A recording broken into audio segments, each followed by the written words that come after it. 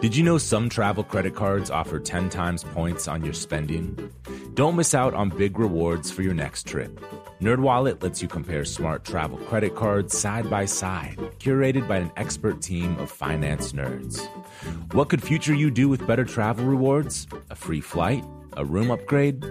Don't wait to make smart financial decisions. Compare and find smarter credit cards, savings accounts, and more today at nerdwallet.com. Reminder, credit is subject to lender approval and terms apply. NerdWallet, finance smarter. The most innovative companies are going further with T-Mobile for Business. The PGA of America is helping lower scores and elevate fan experiences with AI coaching tools and 5G connected cameras. AAA is getting more drivers back on the road fast with location telematics. And the Las Vegas Grand Prix is powering race day operations with 5G connectivity, giving fans an experience at the speed they deserve. This is accelerating innovation with T-Mobile for Business. Take your business further at T-Mobile.com/now. Willie Nelson, Waylon Jennings, Chris Christopherson. Before they were legends of outlaw country, they were lost souls looking for their sound. Don't miss Mandy Moore and the new scripted Audible original, The Boar's Nest, Sue Brewer and the Birth of Outlaw Country Music. Discover the true untold story of the extraordinary woman behind the outlaw country music movement and its biggest stars. Hear how one woman's vision and her tiny living room, far from Nashville's Music Row, became the epicenter of a musical movement. Mandy Moore as Sue Brewer in The Boar's Nest. Listen now at audible.com/The Boar's Nest. With lockdowns, intense elections, and seemingly bad news everywhere, we thought we'd lighten things up over here in the Broken Record universe and bring some Christmas cheer early with none other than Leslie Odom Jr., whose new release is The Christmas Album. This is actually Leslie's second Christmas album, plus he's released several vocal jazz albums over the last few years. But he's best known for his Grammy and Tony Award-winning performance as Aaron Burr in Hamilton. Leslie spoke to Bruce Headlam about his career on stage and in music, about his all-time favorite Christmas album, which is a touchstone of 90s R&B. He also talks about how playing a founding father as a black man was an exercise in empathy. And he shares a lesson he learned thanks to the incomparable talents of Nat King Cole and Sammy Davis Jr. This is Broken Record, liner notes for the digital age. I'm Justin Richmond. Here's Bruce Headlam with Leslie Odom Jr. So you're in a strange point in your career because you've had a long career. People might know you from Rent. People might know you from television. But people really got to know you as Aaron Burr in Hamilton. Yeah. But now you have this music career, and I've had this twice recently, where people said, oh my God, I'm listening to this guy, Leslie Odom Jr., and did you know he was also in Hamilton? Yeah. You're like, you know, when people used to say, you know, Paul McCartney was in a band before Wings. You know, that's you now. Oh, man, thank goodness. No complaints, because I came out to Los Angeles almost 20 years ago after graduating from college, and I was doing television, and my goal really was simple. I was trying to make a living as an artist, and that meant taking almost any job on television that people would offer me, which meant I was auditioning for lots and lots of very silly sitcoms, very, dubious dramas. And I could have gotten one of those. I didn't get any of the one that I really, really wanted, but I could have gotten one of those, and I could have been known for some ridiculous catchphrase or for, pulling some stupid face to make people laugh. But the worst of what I get having been a part of the original company of Hamilton is like people saying, pardon me, are you Aaron Burr, sir? So I'll take that. And I'll also, yes, it is my job. It is my mission now to continue to make sure that is not the peak, that it's a peak in my career. Mm-hmm. I continue to push myself and surprise people, surprise myself, and just keep digging. Well, you actually turned down a TV show for Hamilton. I did. In fact, I think you'd signed the contract and you had to write to the head of the network and say, please, I have to do this other thing. Yeah. And they're really nice about it. They were. His name is his name. I'll give him credit forever. His name is Bob Greenblatt. He runs HBO now. But I went to Bob and I said, I know, thank you very much. You guys have given me a contract for guaranteed $500,000. And man, that's nice. But I really want to do this off-Broadway show, this hip hop musical about the founding fathers. Will you let me out of this contract? And he looked at me like I was out of my mind. And he said, sure, I'll let you out of the car. Are you, that's what you want to do, really? And I said, yes. And he let me out. But it was at a point that you were feeling a little too comfortable doing TV. You felt it was safe and you wanted to take a risk. I did. While I didn't know what America would feel, I didn't know if the show would find an audience. Mm-hmm. But I knew what I felt about Hamilton. You know, it was undeniable to me how it was changing me from the inside. Because at that point, I had been involved in development for a few years. And this little show was not only making me a better actor and a better performer, you know, it was making me a better husband. It was making me a better friend. It was making me a better citizen. Like, you know, it was making me a better human being. And listen, the TV show was nice, but it wasn't doing that. You know, when I'm talking to young people, I say this. It's really important that you know what you're in it for. You really have to know what you're in it for. Whatever game you're playing, whether it's finance or whether it's medicine or you're a nurse, whatever, you know, what are you in it for? Because when the thing shows up, you want to recognize it. Don't miss it when it comes, you know? And so if you're in it for the dough, if you're in it for the promotion, if you're in it for validation or chicks or a great car, whatever it is that you, at the end of the day, like, I got in it for this reason, know it so that you don't miss it when it comes. Mm-hmm. And Hamilton, you know, a piece of art like that is why I got in it. Rent was the show that brought me to the theater. And you know, my favorite quote about art and artists is that an artist spends their entire life trying to get back to the place where their heart was first opened up. And that's what Hamilton did for me. It made me feel like that 13-year-old kid again. That's what I was in it for. So it didn't matter if it was $500,000 or $1 million or $8 million. I was not walking away from the reason why I started on the path in the first place. Was there a moment with Hamilton where you thought, okay, this actually is going to succeed? It is. I don't mean succeed artistically, that this is going to be bigger. Like, was there a point you're like, oh, this is going to work now? I don't remember the exact date, but it was pretty soon after we opened on Broadway. And, you know, we had the confirmation of those box office receipts. You know, mm-hmm. you had the confirmation of the record-breaking advanced sales, because that's what matters in the commercial theater. In the commercial theater, mm-hmm. commercial success is what matters. And once we were confirmed that it was going to be that, I had to wait until then, because the business is littered with great art and artists that were not appreciated or celebrated in their time.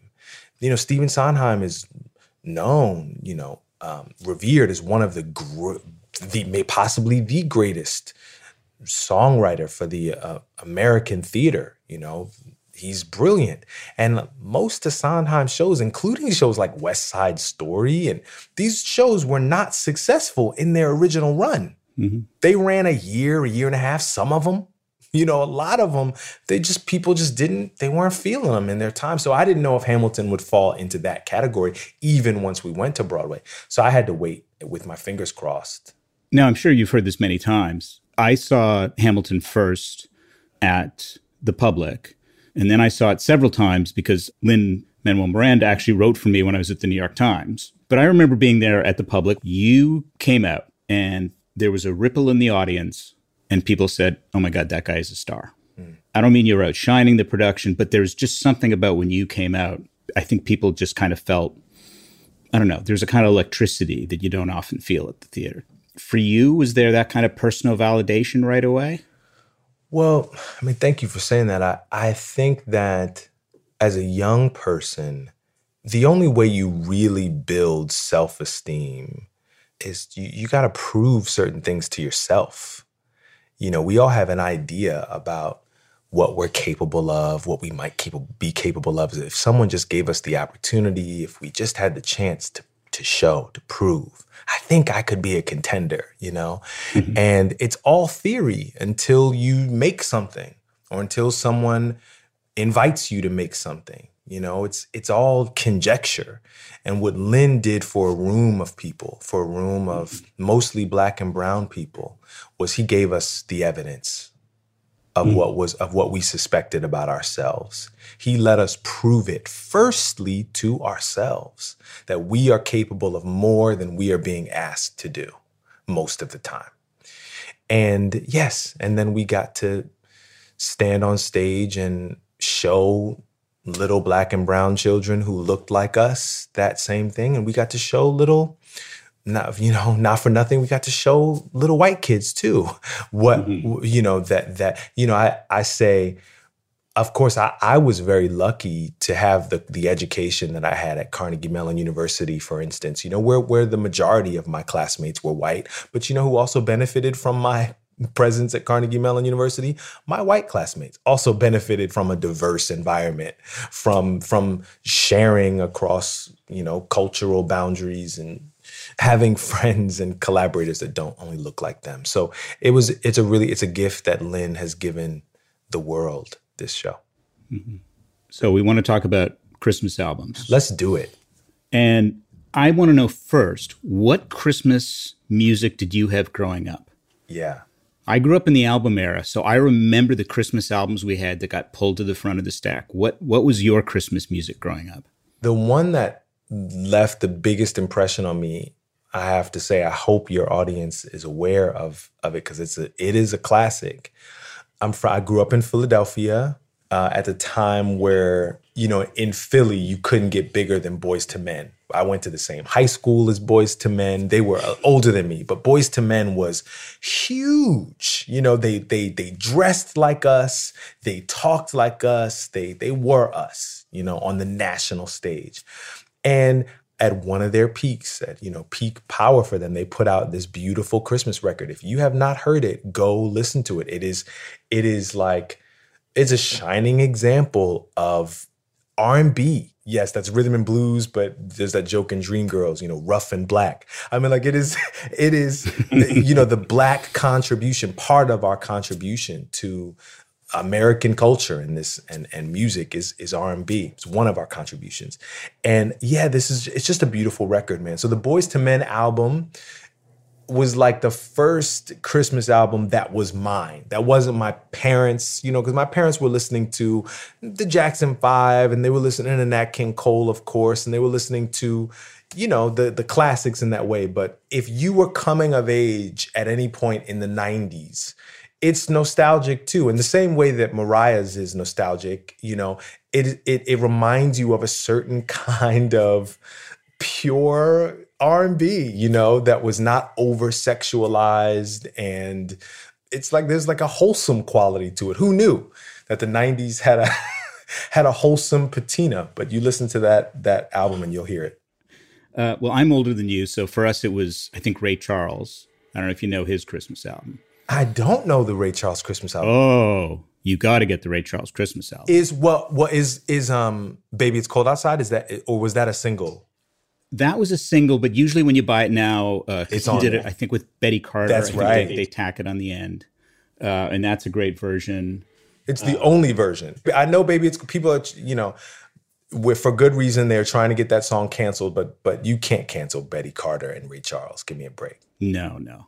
Part of the problem, though, is these, you know, you've done your own albums, you've written a lot of your own songs, you've taken on some classics, but when you do Christmas songs, they're so locked in people's memories. Yeah. There's so much attached to it. I just want to talk a bit about, how do you sit down and say, what am I going to bring to this that people are going to remember? Or are they just going to have Andy Williams going through their head? How did you do that with both albums, but mainly this album? Well, we had the practice of having done it once before. And that first Christmas album was very challenging. Number one, because we were so limited in our resources at that time. That was the first album I made post Hamilton. So I made it, I think, the summer that I left Hamilton. And me and my manager, we just really we didn't know anybody. We were not really in the music industry yet, you know? So we were very limited in our budget and in our resources. And so when you're limited in that way, of course, parameters are always great for art. Intention is important. Intention becomes very important. And I was like, okay, well, what we don't have in bells and whistles, you know, we have to come from a sincere place, which is harder than it sounds, because you think, you know, I'll sing Silent Night and I'll sing these, I'll sing these songs that I've known them my whole life. But when I go to listen back, nobody's more critical on my voice than I. And it just didn't sound honest.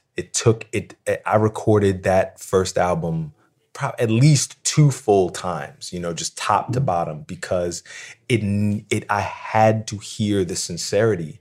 And when it goes Christmas, it can go saccharine, it can go corny real quick. You know, there's something about, I don't know, the lights and the trees and the presents that, you know, it just goes corny, and I just didn't want that. So anyway, we built on that with this record, having recorded that album and then performing those songs live for a few years now. We didn't have that same challenge. I can hear it right away. You know, when I go to start these songs, always what I do when I'm covering any song, if it's a jazz song or a pop song, I start at that original melody. I try not to start at one of the covers that I've heard. I try to find the original version, and let me learn that original melody. Let me hear what those initial instincts were from the writer and from the composer. And then we take it from there. It's always a collaboration.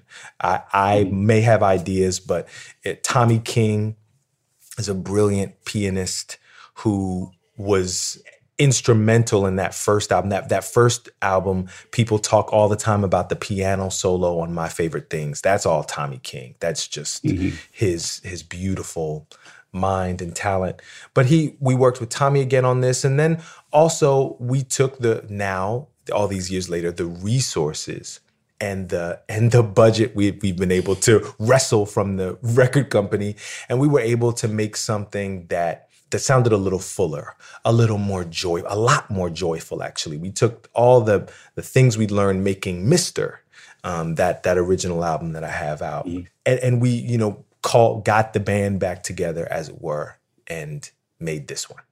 On the new album, you do It's Beginning to Look a Lot Like Christmas, and you do it in a very different way. Now, people know that song from Bing Crosby. They know it from Perry Como, I think, did a big version. Michael Bublé, of course. That song. So, yeah. So when you sat down to do it, what were you thinking? Were you thinking, I can't do it like them, or just like get them out of my head somehow? We went back to that original arrangement, and we recorded it that way. And then this one, I have to give, hats off to Joseph Abate, my producer. He heard that bossa. He just heard it. He was like, Leslie, can we try it in a bossa? And I was sure, I'll try it anyway. And so the band, we had a trio in the studio that day, all COVID safe. We'd all taken our tests, and we were all, separated in the studio. We never got within 6 feet of one another. But something locked in with the bossa. And we know enough now to trust those. Quincy calls goosebumps, God's lightning rod. When you get a little bit of that, goes a long way, man. That's something to follow. And I'll tell you, when we recorded the Perry Como version, it wasn't no goosebumps. It sounded fine. It sounded nice, but yeah, you're like, do we need another version of that? And had Joseph not had the bossa idea, the song probably wouldn't have made the cut to the record. But once we locked into that bossa, you get the goosebumps, and we found the right key, and you stay, it's beginning to look a lot like Christmas everywhere you go. Take a look at the 5 and 10 glistening once again. Candy canes and silver lanes aglow. oh, it's beginning to look a lot. You know, like once that bossa rhythm kicked in, it just different instincts. You know, I get different instincts as a singer, as an artist, and I don't judge those things. You know, I don't judge those. I think art, when it's working, it exists on a conscious and a subconscious level. So there's things when you're in flow, there's things you're doing, you're bringing up childhood stuff, your childhood inspirations and instincts. It's you know, we're made up of so much stuff. So it flows down in the bossa, and we do it, you know, I don't know, not much, 3 or 4 times, you know, with the musicians top to bottom, it works. And then I do come back and record the vocal a few more times until I like it. And that once it went into the bossa feel, the next thing was just to really figure out the phrasing of each one because it's the different time signature. So the phrasing has to change in a way that feels natural, in a way that doesn't ever take you out of it, because people have a version of that tune that sits really well with them. If you're going to take them out of that groove, if you're going to take them out of that zone, you better make sure it goes down just as easy. We'll be back with Leslie right after this break. Reboot your credit card with Apple Card, the only credit card designed for iPhone. It gives you up to 3% daily cash back on every purchase. Plus, Apple Card has no fees, not even hidden ones. Apply for Apple Card now in the Wallet app on iPhone. Apple Card issued by Goldman Sachs Bank USA, Salt Lake City branch, subject to credit approval. Variable APRs for Apple Card range from 19.24% to 29.49% based on creditworthiness. Rates as of February 1st, 2024. Terms and more at applecard.com. Snagajob is where America goes to hire, with the deepest talent pool in hourly hiring.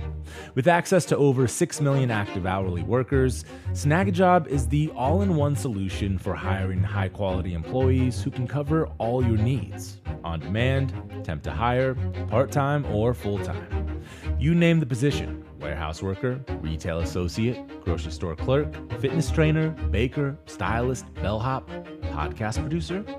Yeah, Snagajob's got a worker for that. With their easy-to-use platform, you're able to seamlessly post and fill available positions quickly with a dedicated customer support team to provide all the help you need along the way. Kind of nice knowing you have a talent pool like that in your own backyard, right? Snagajob is the partner you need to keep your business running smoothly. Visit snagajob.com or text SNAG to 242-424 to talk to an expert. Snagajob.com, where America goes to hire. Hello. This is Malcolm Gladwell from Revisionist History. Let me tell you an unconventional story about a healthcare group that wanted to improve their efficiency. Boston Children's Hospital. They were already a leading pediatric facility. Their patient outcomes, workflows, and delivery of care were already great. But they wondered, how can we make it better? So the hospital got to work. Their idea was to build what they called clinical mobility, meaning a system which would allow their staff to access information and interact with patients on mobile devices, anywhere in the hospital. And what made that possible? 5G.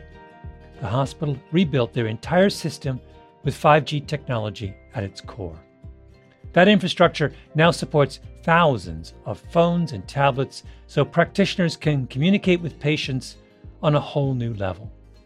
Boston Children's also made sure the system could flex and scale to handle medical advancements like robotic surgery and virtual reality for training and research. This was worlds away from how they had previously operated. This innovative work hasn't gone unnoticed, first by patients, but also by their peers. Boston Children's was a first-place winner in the industry category at last year's Unconventional Awards from T-Mobile for Business, an event that celebrates customers who've dared to innovate for the sake of innovation. If the Boston Children's story rings a bell with you, if your team has asked the same questions about building a better business solution, I encourage you to enter this year's awards. It's a great way to be recognized for smart, disruptive thinking in front of some of your industry's most influential leaders. You can enter at tmobile.com/unconventional awards. That's tmobile.com/ Unconventional Awards. I'll save you a seat.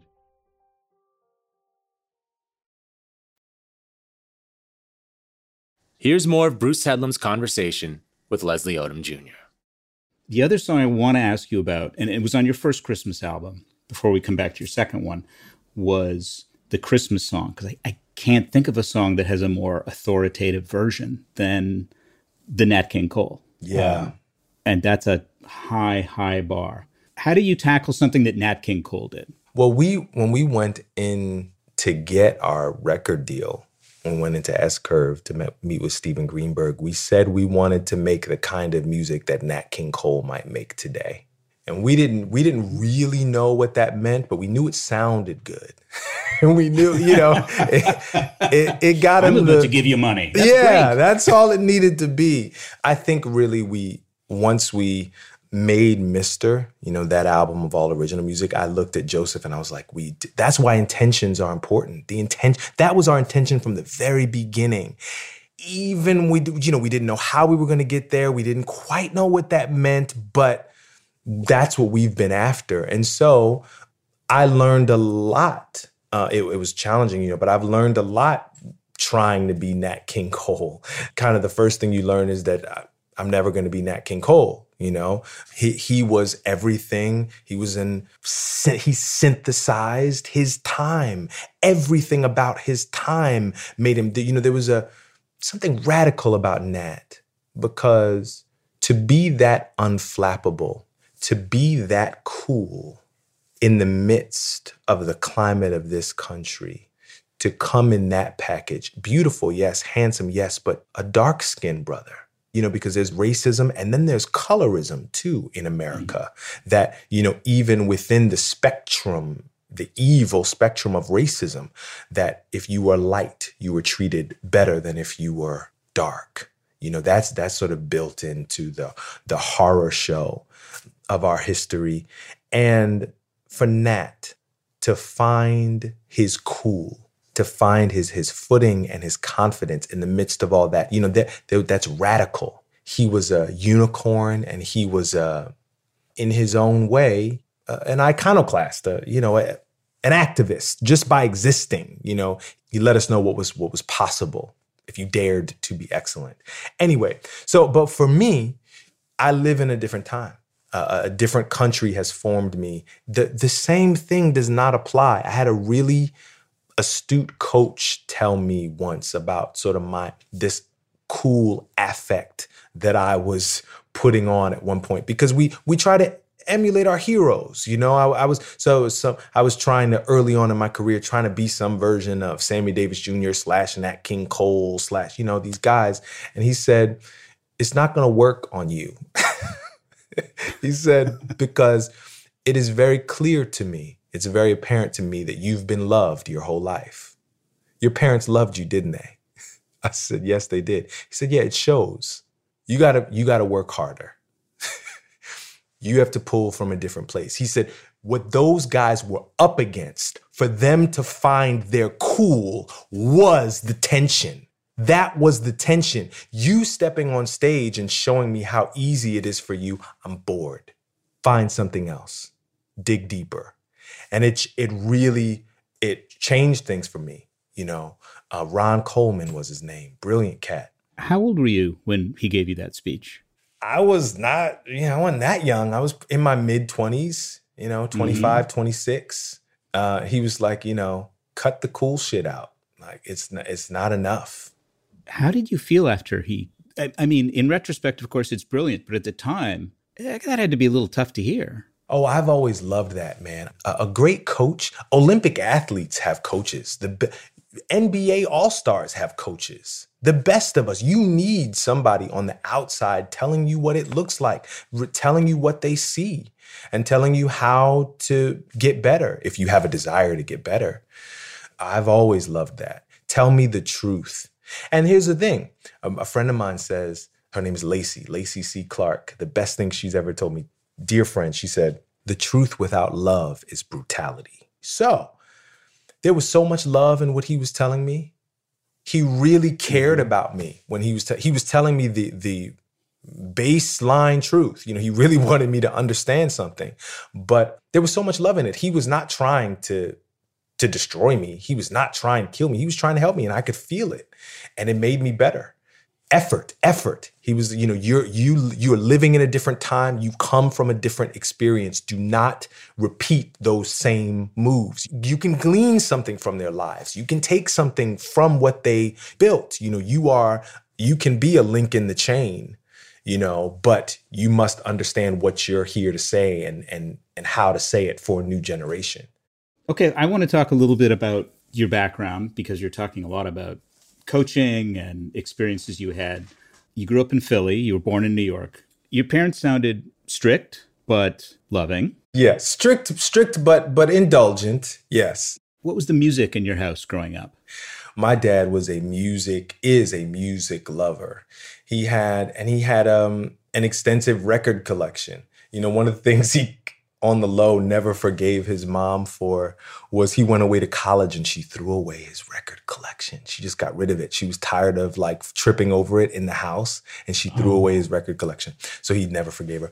But he did his best to get his records back. And they were probably 10 literal crates, just plastic crates of records in our basement.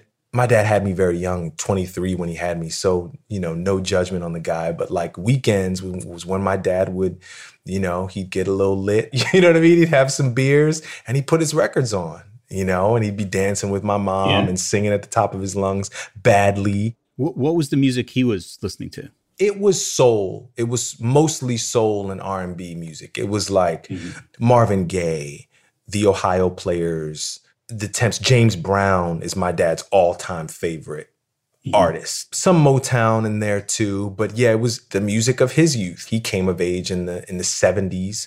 So it was I was hearing lots of 60s and 70s. And then 80s, they loved the modern stuff of the time too, which was Lionel Richie, Michael Jackson, of course. MJ was huge. Was there a song or an album or a moment where you thought, well, maybe I can do music too? I like this. I want this for myself. It was late. When I'm talking to kids, I really try to keep it simple for them, because it was simple for me. There was no grand ambition involved, Bruce. I have to be honest. I was not thinking that I was going to be some, recording artist. I was just following my curiosity. I was doing what was fun. I was doing what I loved to do. So when I'm talking to them, I'm saying, love something. Love it with your whole heart. I want to know, you tell me too if this is true. You tell me if it's good advice. Because what I say is love is a verb. If there's something that you're interested in, read about it, talk about it, find other people that love it too, dream about it, write about it. And eventually you will find your way to the world that you love, and it will love you back. Not always in the way that you expect it to, but in the way that you need. Yeah, absolutely. Now, you did see Rent when you were 13, and that left a big impression. It did. Rent brought a generation of people to the theater, Lin-Manuel included, really. Rent was it was like the bat signal. It let us all know there is a place for you. It's sort of controversial for me to say, but Michael Jackson was big. It's complicated with these people as we learn more about them over time, and we have to sort of reckon with the art and the human. We have to reckon with the totality of who they were, and then we hold the art up, and am I still allowed to love this? But Michael had a big effect on me, and Michael made worlds. There was no art that had a bigger effect on me as a young person than Thriller. It was that movie, the John Landis short film that he made, and then the making of Thriller. That short about the making of Thriller, where they let us in on process, where they let us in on the making of it. And I was like, what a generous thing, what a fascinating thing to see them in rehearsal, to see Michael Peters teaching the dancers, and they're in their, perfect, their 80s get up, the crop tops and the headbands and and and they're laughing, and Michael and Ola Ray are finding their chemistry. You know, before they're in costume, you're just watching them sort of dance around each other and get to know each other. I mean, my God, I was more interested in that than I was in the monster movie that they made, which I loved a lot. But the thing that I wanted to watch again and again was I wanted to watch Michael put the plaster on his face and put the teeth in and all that stuff. So when I got to Broadway, when Rent sort of was that bat signal that I talked about, I was like, oh man, they make worlds here. They build worlds here. When I got to the Nederlander Theater, I was 17 years old when I went into Rent on Broadway, and I got there and they had the metal scaffolding and the fog machine was going before the audience walked in, and there's just that certain perfect chill in the air in a New York Broadway house that you feel. It felt like as close to, I was going to be a part of Thriller as I could get. Before you made it to Broadway, you studied at Freedom Theater in Philadelphia, and also you studied dance in Philadelphia. Yeah. They were both at Black institutions. That's right. And I just think it's an interesting moment because particularly with Kamala Harris, who went to Howard, Ta-Nehisi Coates, whom I know a little and admire a lot, went to Howard and really encourages a lot of people to go to historically Black universities. Yeah. Because he thinks you need a kind of safe place to find yourself. What was it like for you, or what do you think that brought you, going to sort of Black institutions to study at that point rather than integrated institutions? Yeah. Probably the same thing that, I have dear sweet friends out here in LA that send their children to Jewish day school, or the people that send their kids to Christian academies and Christian schools. It's just like really making friends with your identity and with your history. Really making friends with that, and so that no one can take that away from you or ever make you ashamed of it, or probably a little bit of that. And then I think cities have a character. I've learned now as I've traveled around post Hamilton with all these concerts and speaking engagements and stuff, the touring that I've been able to do since leaving the show, and you really get a sense of it's a strange thing, or maybe not so strange at all, but you get to Boston and you're like, oh yeah, these are the people that would take that tea and dump it into the harbor. Yeah. Boston's the place that would do that. You know what I mean? It's unlike any other place. They've got a character. There's a character to the people of that city. And Philadelphia, it does not surprise me one bit that this election, that Philadelphia has played its role in turning this thing around for America. Whatever you believe, whatever side you were on, Philadelphia mattered. And Philadelphia, is a character to my town. There was a wonderful thing training at those formative years of my life. I took it for granted. Every single one of my friends was young, gifted, and Black. Like I was not special. I was not the most talented person in any of those classes. I was not, when I was in my dance classes, I was not the best student or the best speaker or any of that stuff. All of my friends were brilliant. And that was the minimum. Like to hang in this set, you were supposed to be, all of these things. And I think that is what you hear Ta-Nehisi talking about Howard, and you hear Kamala talking about her experience at Howard. On our elementary school level, that's what I was experiencing, I think, at Freedom Theater, at Philadenko. And so, yes, I carried that with me wherever I went, in the rooms that followed. If you didn't think I was good enough, if you didn't think that I was worthy of the air in my lungs or the space that I was taking up, something was wrong with you. I never, ever thought that it was something that I should fix about myself, beyond character flaw. There's, of course, that I've worked on myself as a human being, but I'm saying, like, that there was anything intrinsically wrong with me because of the color of my skin. I mean, not in Philadelphia. No. Mm-hmm. You then went to Carnegie Mellon after you were in Rent and Broadway, and then became a working actor in Los Angeles. But you gave up singing for a while. Yeah. Had you not been encouraged as a singer before that? I just didn't know. I didn't know it was possible. And there were a lot of, it's hard enough. It's like pick one, it's hard enough trying to make it as one thing. I just decided to focus on being an actor. And that just took up all my energy, took up all my time. I was auditioning for shows and getting them sometimes.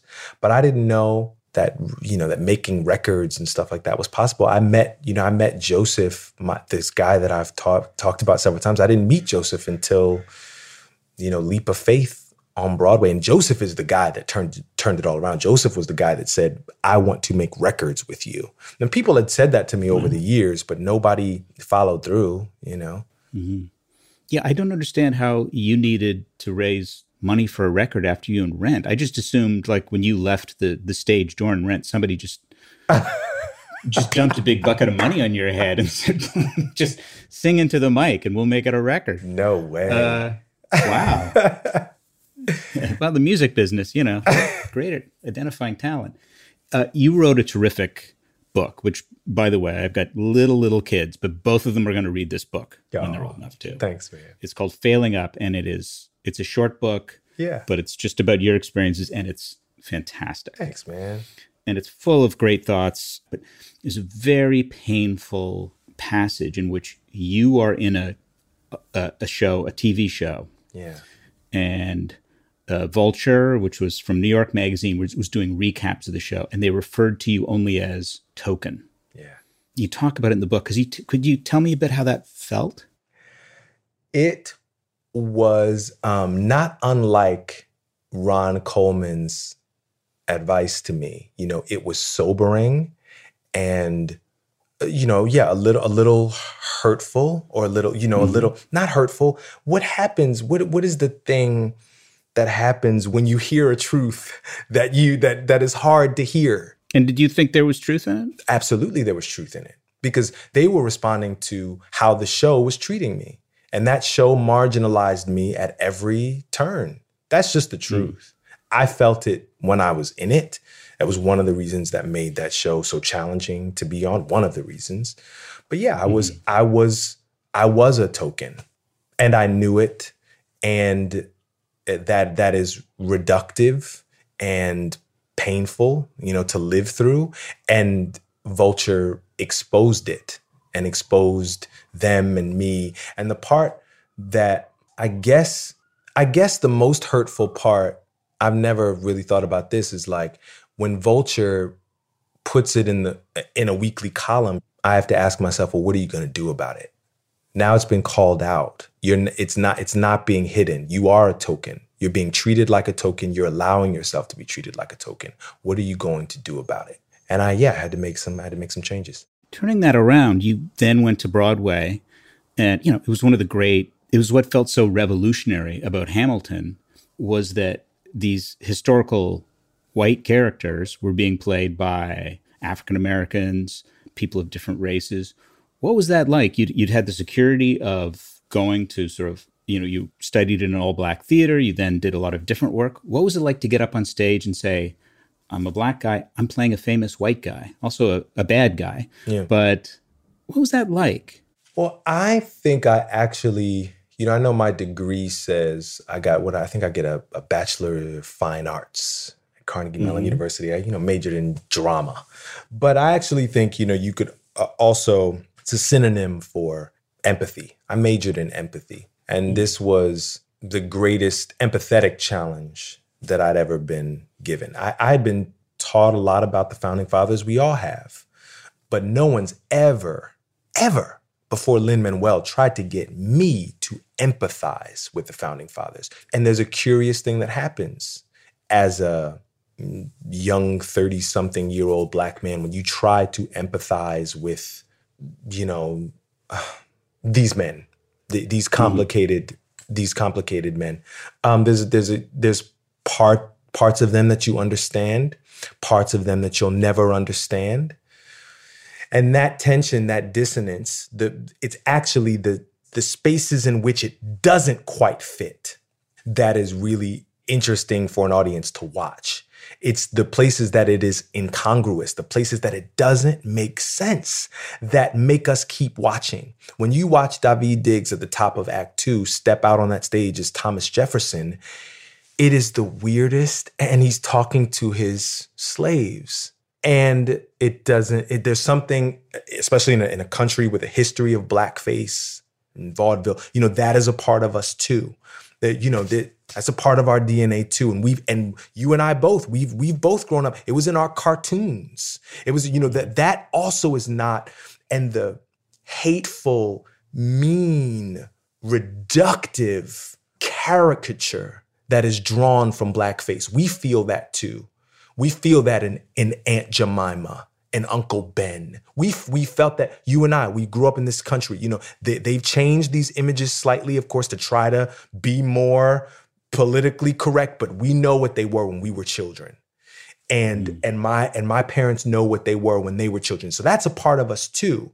And so now to have men and women, so now it's going the other way, right? On some level, this is the same thing, but we're not being. It is with an entirely different spirit. It is with an entirely different spirit, an entirely different intention. There's reverence. There is judgment. There is a point of view. So anyway, it was a powerful exercise, a powerful experience that made good on my training.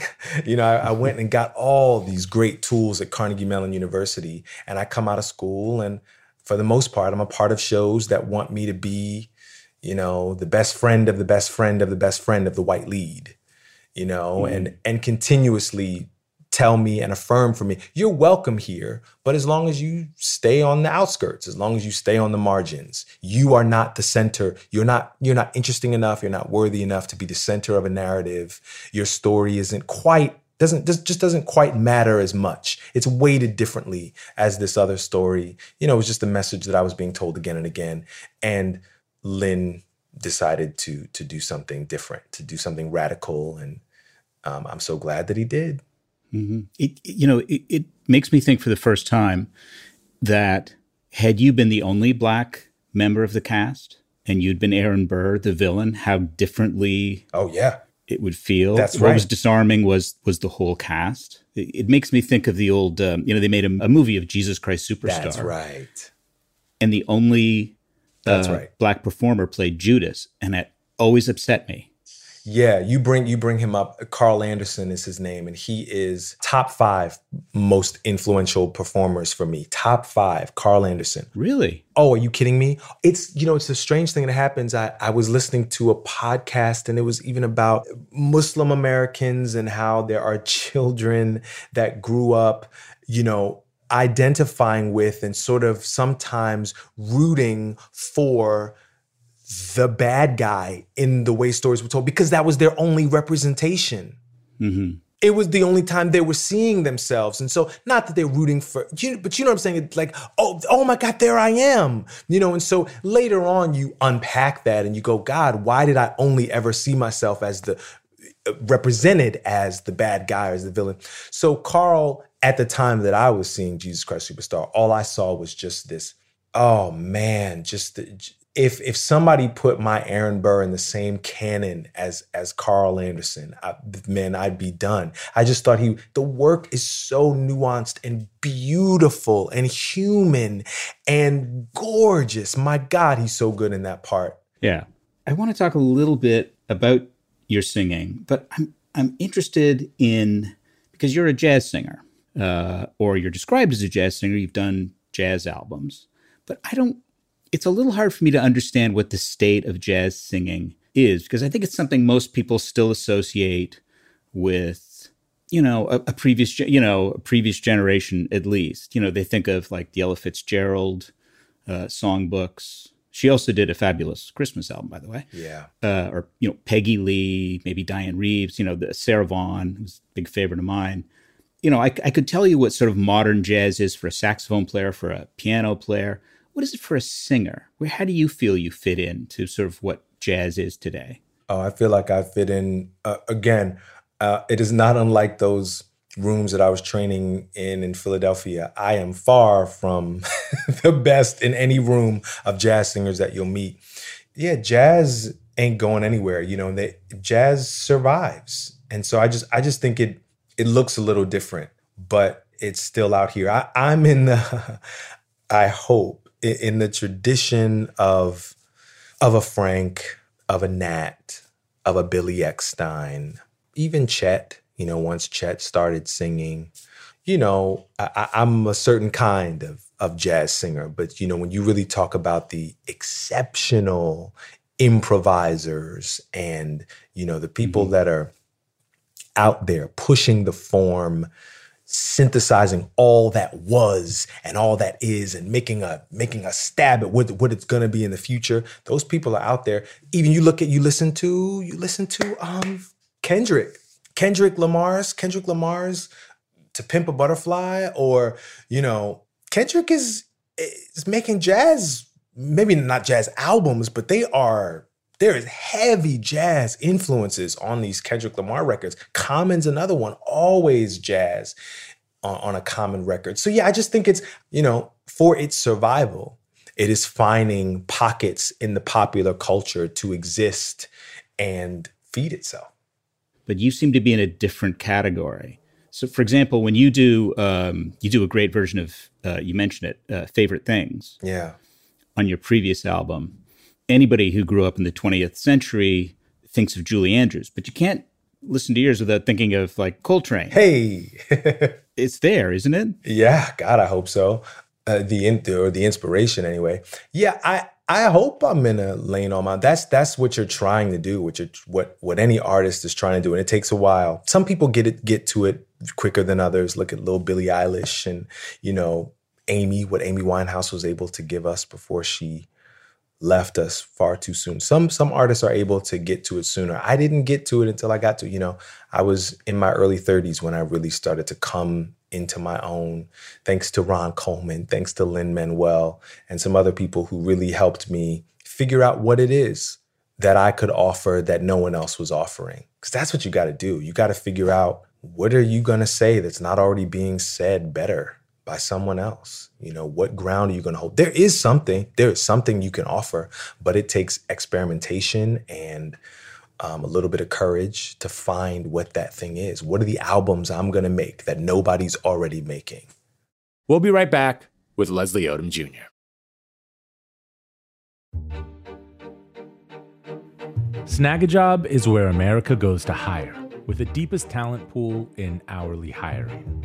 With access to over 6 million active hourly workers, Snagajob is the all-in-one solution for hiring high-quality employees who can cover all your needs: on demand, temp to hire, part-time, or full-time. You name the position: warehouse worker, retail associate, grocery store clerk, fitness trainer, baker, stylist, bellhop, podcast producer. Yeah, Snagajob's got a worker for that. With their easy-to-use platform, you're able to seamlessly post and fill available positions quickly with a dedicated customer support team to provide all the help you need along the way. Kind of nice knowing you have a talent pool like that in your own backyard, right? Snagajob is the partner you need to keep your business running smoothly. Visit snagajob.com or text SNAG to 242-424 to talk to an expert. Snagajob.com, where America goes to hire. Hello, Malcolm Gladwell here from Revisionist History. If you've watched a professional tennis match recently, you'll know that fans have this amazing new tool at their disposal. It was created by the consulting company Infosys and the Association of Tennis Professionals. It's an immersive 3D viewing experience for tennis fans, which allows them to watch matches from new angles, get real-time statistics, and better understand the inner workings of the game and its athletes. Basically, a completely new, data-driven way to appreciate a tennis match. It's been a huge hit, and I'm proud to say that the Infosys Tennis platform earned first place in the customer experience category at the Unconventional Awards from T-Mobile for Business, an event held at Mobile World Congress in Las Vegas that celebrates customers who've boldly innovated for the sake of meaningful change. And I think it's important to point out that innovation like this doesn't just require a great idea and exploit some great underlying technology. It takes courage. Because tennis is a game with a long history and some pretty powerful traditions. I mean, you can only wear white at Wimbledon. Still, it's the 21st century. And here was an idea that said we can dramatically change the way a fan watches a match. We can feed them data. We can allow them to see things they could never see before with the naked eye, or even conventional camera angles. If you want to turn a world upside down, you have to have a pretty strong backbone.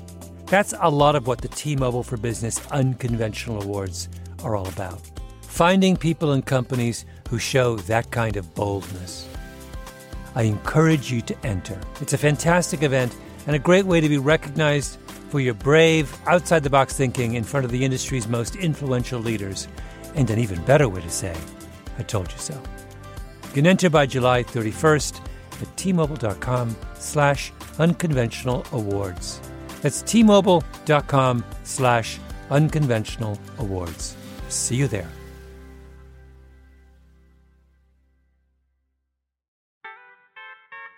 Willie Nelson, Waylon Jennings, Chris Christopherson. How did the biggest names in outlaw country start a musical revolution? Through one woman's vision from one tiny living room. Don't miss Mandy Moore as Sue Brewer in the new scripted Audible original, The Boar's Nest, Sue Brewer and the Birth of Outlaw Country Music. Discover the true, untold story of the extraordinary woman behind the outlaw country music movement and its biggest stars. Brewer helped shape the sound and soul of country music as we know it today, despite never picking up an instrument herself. Lovingly dubbed The Boar's Nest, Sue's Place was an intimate staging ground where a new breed of singer-songwriters, wounded souls, wayward upstarts, would spur each other on to tap into something bigger, realer. Starring Mandy Moore and featuring Eben Moss-Bacharach as Shel Silverstein and TJ Osborne as Johnny Cash, alongside a full ensemble cast. Audible invites you to enter The Boar's Nest and experience the rise of a musical revolution. One woman, one time, one place. The Boar's Nest, Sue Brewer and the Birth of Outlaw Country Music. Listen now at audible.com/The Boar's Nest. We're back with the rest of Bruce Headlam's conversation with Leslie Odom Jr. When did you start recording this Christmas album? June. So it was full pandemic when you were doing it. Yeah, we did it relatively quickly. It was a part of the pivot. COVID caught us all in the middle of something, right? This shit is never convenient. It's not like, oh, now's the perfect time for me to deal with a quarantine. Everybody was like, fuck, man, I just got started on something. So 2 or 3 months into the pandemic, I think there was something about, I was reminded of the holidays because as Americans, the only time we really allow ourselves the time to push the pause button are those 3 weeks between Christmas and New Year's, right? Everything about America, we're about the grind, the hustle, we don't pause except for those. And we were on pause. And so there was someone was like, this feels like it's a weird Christmas, but this is the only time we do this is Christmas time. So we took our COVID tests and, we got the band back together and I tried to imagine what people might be in need of at the end of this really challenging year. You make some really interesting choices. You talk in your book about always trying to make very informed intellectual choices. In this case, there's a great version of Little Drummer Boy with the South African choir. How did that come about? Joseph. He came up with the arrangement idea? He did. He wanted the drums of Little Drummer Boy to be set somewhere in Africa. Is it going to be West Africa? Is it going to be South Africa? We were going to be specific about it, not just, generic Africa. But that was his inspiration. That was his little idea. And I said, yeah, man, try it. Let me hear it when it's done. And yeah, he came up with the rudiments, and I got in there and I recorded a version of it. And this, the process was not unlike what I described to you. You kind of start just at that basic, what are the words? What is the melody? And then we sent it to this chorus, this youth chorus in South Africa. And they sent us back something that was so far beyond anything we anticipated. And so then we had to then make the arrangement match what they'd sent us back. I had to re-record the vocal, and Theron, nephew Feemster, who's my other major collaborator on this record, he just made the arrangement as big and as bright and beautiful as the vocals they sent us back. Was it tough for you to come in with a vocal that worked with what they were doing? No, they were so beautiful. I mean, I'm so, I could cry. I'm so moved by people that you call them and you ask them if they want to collaborate, and, you know, people give you the best of them. No, when we sent them our version, they built their version around what we sent them. So it was always taking me into consideration. You know, they were building their thing around the little humble thing we sent them. It sounds a lot like Paul Simon's experience with Graceland, going and saying, here's a little idea, and then, you know, the guitar player comes back with like a killer riff. And we thought a lot about Graceland. When they sent it back to us, what was missing was, what we realized is that the way we could serve them actually was to bring more America, was to bring more pop. That was what it was, because we sent them something pretty rock and stick. I mean, it was drum and bass, maybe, you know, and we thought it was going to be pretty a cappella, like a pretty a cappella arrangement. So then they send us back they filled out the vocal spectrum, and it was just this choir coming back, and it was like, we're failing them. We have to match them. And what do we add in there? We add the cultural exchange is the mix of the two. So now let's bring what pop sounds, what can we add to the spectrum that is, you know, the melding of our two cultures. You redid Winter Song with your co-star from Harriet. Yes. Tell me how that came about. Cynthia did a big holiday concert at the Apollo a few years ago, her and Shoshana Bean, and we sang this live. The only time we've ever sang it, we sang it live at this concert, and it felt good, man. It was just, you know, it was like, ooh, yeah, why wasn't this song a duet to begin with? Because the song, that song started as a duet. It's an Ingrid Michaelson, Sarah Bareilles song that I turned into a solo version. Cynthia and I turned it back into a duet, and so I couldn't miss the opportunity to get that on record. And we should mention, this is Cynthia Erivo. Academy Award nominee, Cynthia Erivo. Who I think, and I mentioned earlier, the people's initial reaction to seeing you in Hamilton. I think she's another one of those people, if you don't know her and you see her on TV or something, she comes out and starts singing, you're just like, what? Is she queen of the world? Yeah. Is this... How come I've never heard this before? This is so incredible. She's just that kind of talent. Yeah, this thing was a labor of love. At the end of the day, I hope we decorated the studio to feel like Christmas, you know. But there's a reverence and a somber quality to my first Christmas record that was honestly where I was for whatever the reasons were at that time. And I'm not in that same place, even in the middle of everything we're going through. I'm generally, you know, I've gone on a hunt for my joy the last couple of years, and I wanted that present on this record. So I remember I was jumping around the studio when Cynthia was in the booth recording her vocals, just jumping for joy because she sounded so good and it was happy. It was, you know, coming to life. And she just said on the mic, she was like, "You're really happy, aren't you?"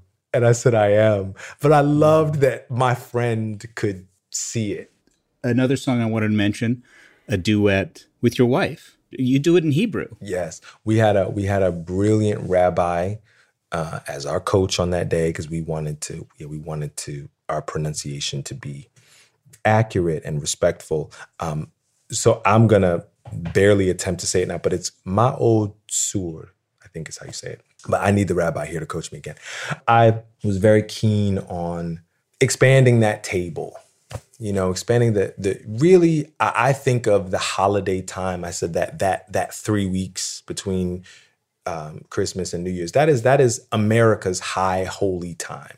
And some people are celebrating Hanukkah. Some people are celebrating Kwanzaa. Some people are celebrating Christmas. Some people are just celebrating family and they're just celebrating rest. I want to celebrate it all. I want people to feel seen, and let's make that holiday family portrait a little bigger. You know what I mean? When you told your wife you wanted to do a duet, was she thinking, Baby, It's Cold Outside or something? And you said, well, no, it's like that, except it's a 13th century rabbinical song. I don't know if you does, but my wife is half Jewish. I mean, I didn't know that. No. Yeah, technically she would be considered her mother is Jewish, and her father is African American, and so mixed race, mixed faith upbringing. And so we've been together 12 years. And so I have spent 12 years observing, in addition to all my high holy days, observing the high holy days on the Jewish calendar as well. And God has gotten larger for me, I want to ask you just about one more song, because it probably hit me the hardest, maybe because it's the simplest. It's your version of Auld Lang Syne. How did that come about? It's just you and a guitar. Yeah, it hits me too. That melody, that sentiment. Before we go into a new year, let's honor who isn't going with us. Should old acquaintance be forgot and never brought to mind? Should old acquaintance be forgot and Auld Lang Syne? It's just like I've been singing it for years now in my concerts. It always works. It always makes me feel something. And if it makes you feel something, chances are it's going to make somebody else feel something too. I think that's a perfect place to stop. But I have one favor. Could you sing the next two lines? For Auld Lang Syne, my dear, for Auld Lang Syne, we'll take a cup of kindness yet for Auld Lang Syne. Thank you so much for doing this. Thank you, guys. Appreciate you. Thanks to Leslie Odom Jr. for talking us through his beautiful new Christmas album and for lifting our spirits. You can hear Leslie's Christmas album along with some of our other favorite Christmas songs at a playlist at brokenrecordpodcast.com. Be sure to subscribe to our YouTube channel at youtube.com/brokenrecordpodcast. There you can find extended cuts of new and old episodes. Broken Record is produced with help from Leah Rose, Jason Gambrell, Martin Gonzalez, Eric Sandler, and is executive produced by Mia LaBelle. Broken Record is a production of Pushkin Industries. And if you like Broken Record, please remember to share, rate, and review our show on your podcast app. Our theme music's by Kenny Beats. I'm Justin Richmond. Peace. Musora is your access to online music lessons for guitar, piano, drums, and singing. This is your chance to reignite some old musical passions or pick up an instrument for the first time. Connect with more than 100 of the world's best teachers and musicians. You'll get 7 days totally free to try it out. And then it's just $30 a month, less than a single private lesson. I mean, why do we do Broken Record? Not just because we love hearing from great musicians. We do it because we think that there is something beautiful about the appreciation of music. Don't you think we need more of that in our lives these days? That's the mission of Musora, to inspire, educate, and connect musicians. Enjoy unlimited personal support, weekly live streams, student lesson plans. It's like having a personal music teacher, only much, much better. Just go to Musora.com, Musora.com, to start a new musical journey today. The tradition of breaking tradition continues with the return of the Unconventional Awards from T-Mobile for Business at Mobile World Congress. This is an event that celebrates innovators whose bold actions took their industries to new places. If that sounds like you and you're a T-Mobile for Business customer, enter today. If you win, you'll be publicly honored amongst some of the most influential leaders in industry. And me, I'll be there too.